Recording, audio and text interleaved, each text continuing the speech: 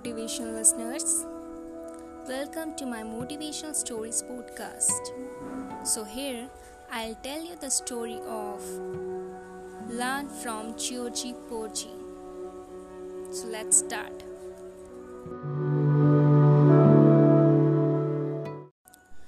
Georgie Porgy was a cheeky little boy. He liked to tease people, especially little girls. One afternoon, he went to the park near his house. He found a little girl and tried to kiss her. The girl cried and sobbed because she did not like Georgie. Then some boys came to the park and saw Georgie chasing after the girl.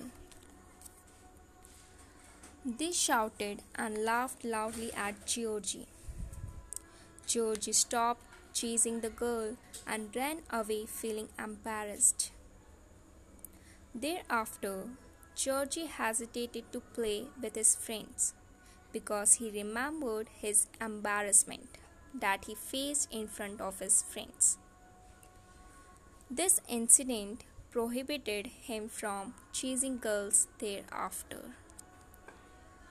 So thank you so much to listen me. Hey motivation listeners, welcome to my Motivational Stories podcast. So, here I'll tell you the story of Never Lie. So, let's start. Adam had learned from his friends that lying is easiest way out of any situation. So, he became fond of lying and enjoyed telling small lies. When his parents catch him and warned him against telling lies, he shrugged them off, saying, "Lies never harms anyone." Adam's father decided to explain to him why lying is bad. One evening, Adam and his father were walking down the street with some groceries. Just then, they saw a car rammed into a bookstore. Adam's father asked a man what happened, and he replied, "The car driver lied to his father that he could see without spectacles."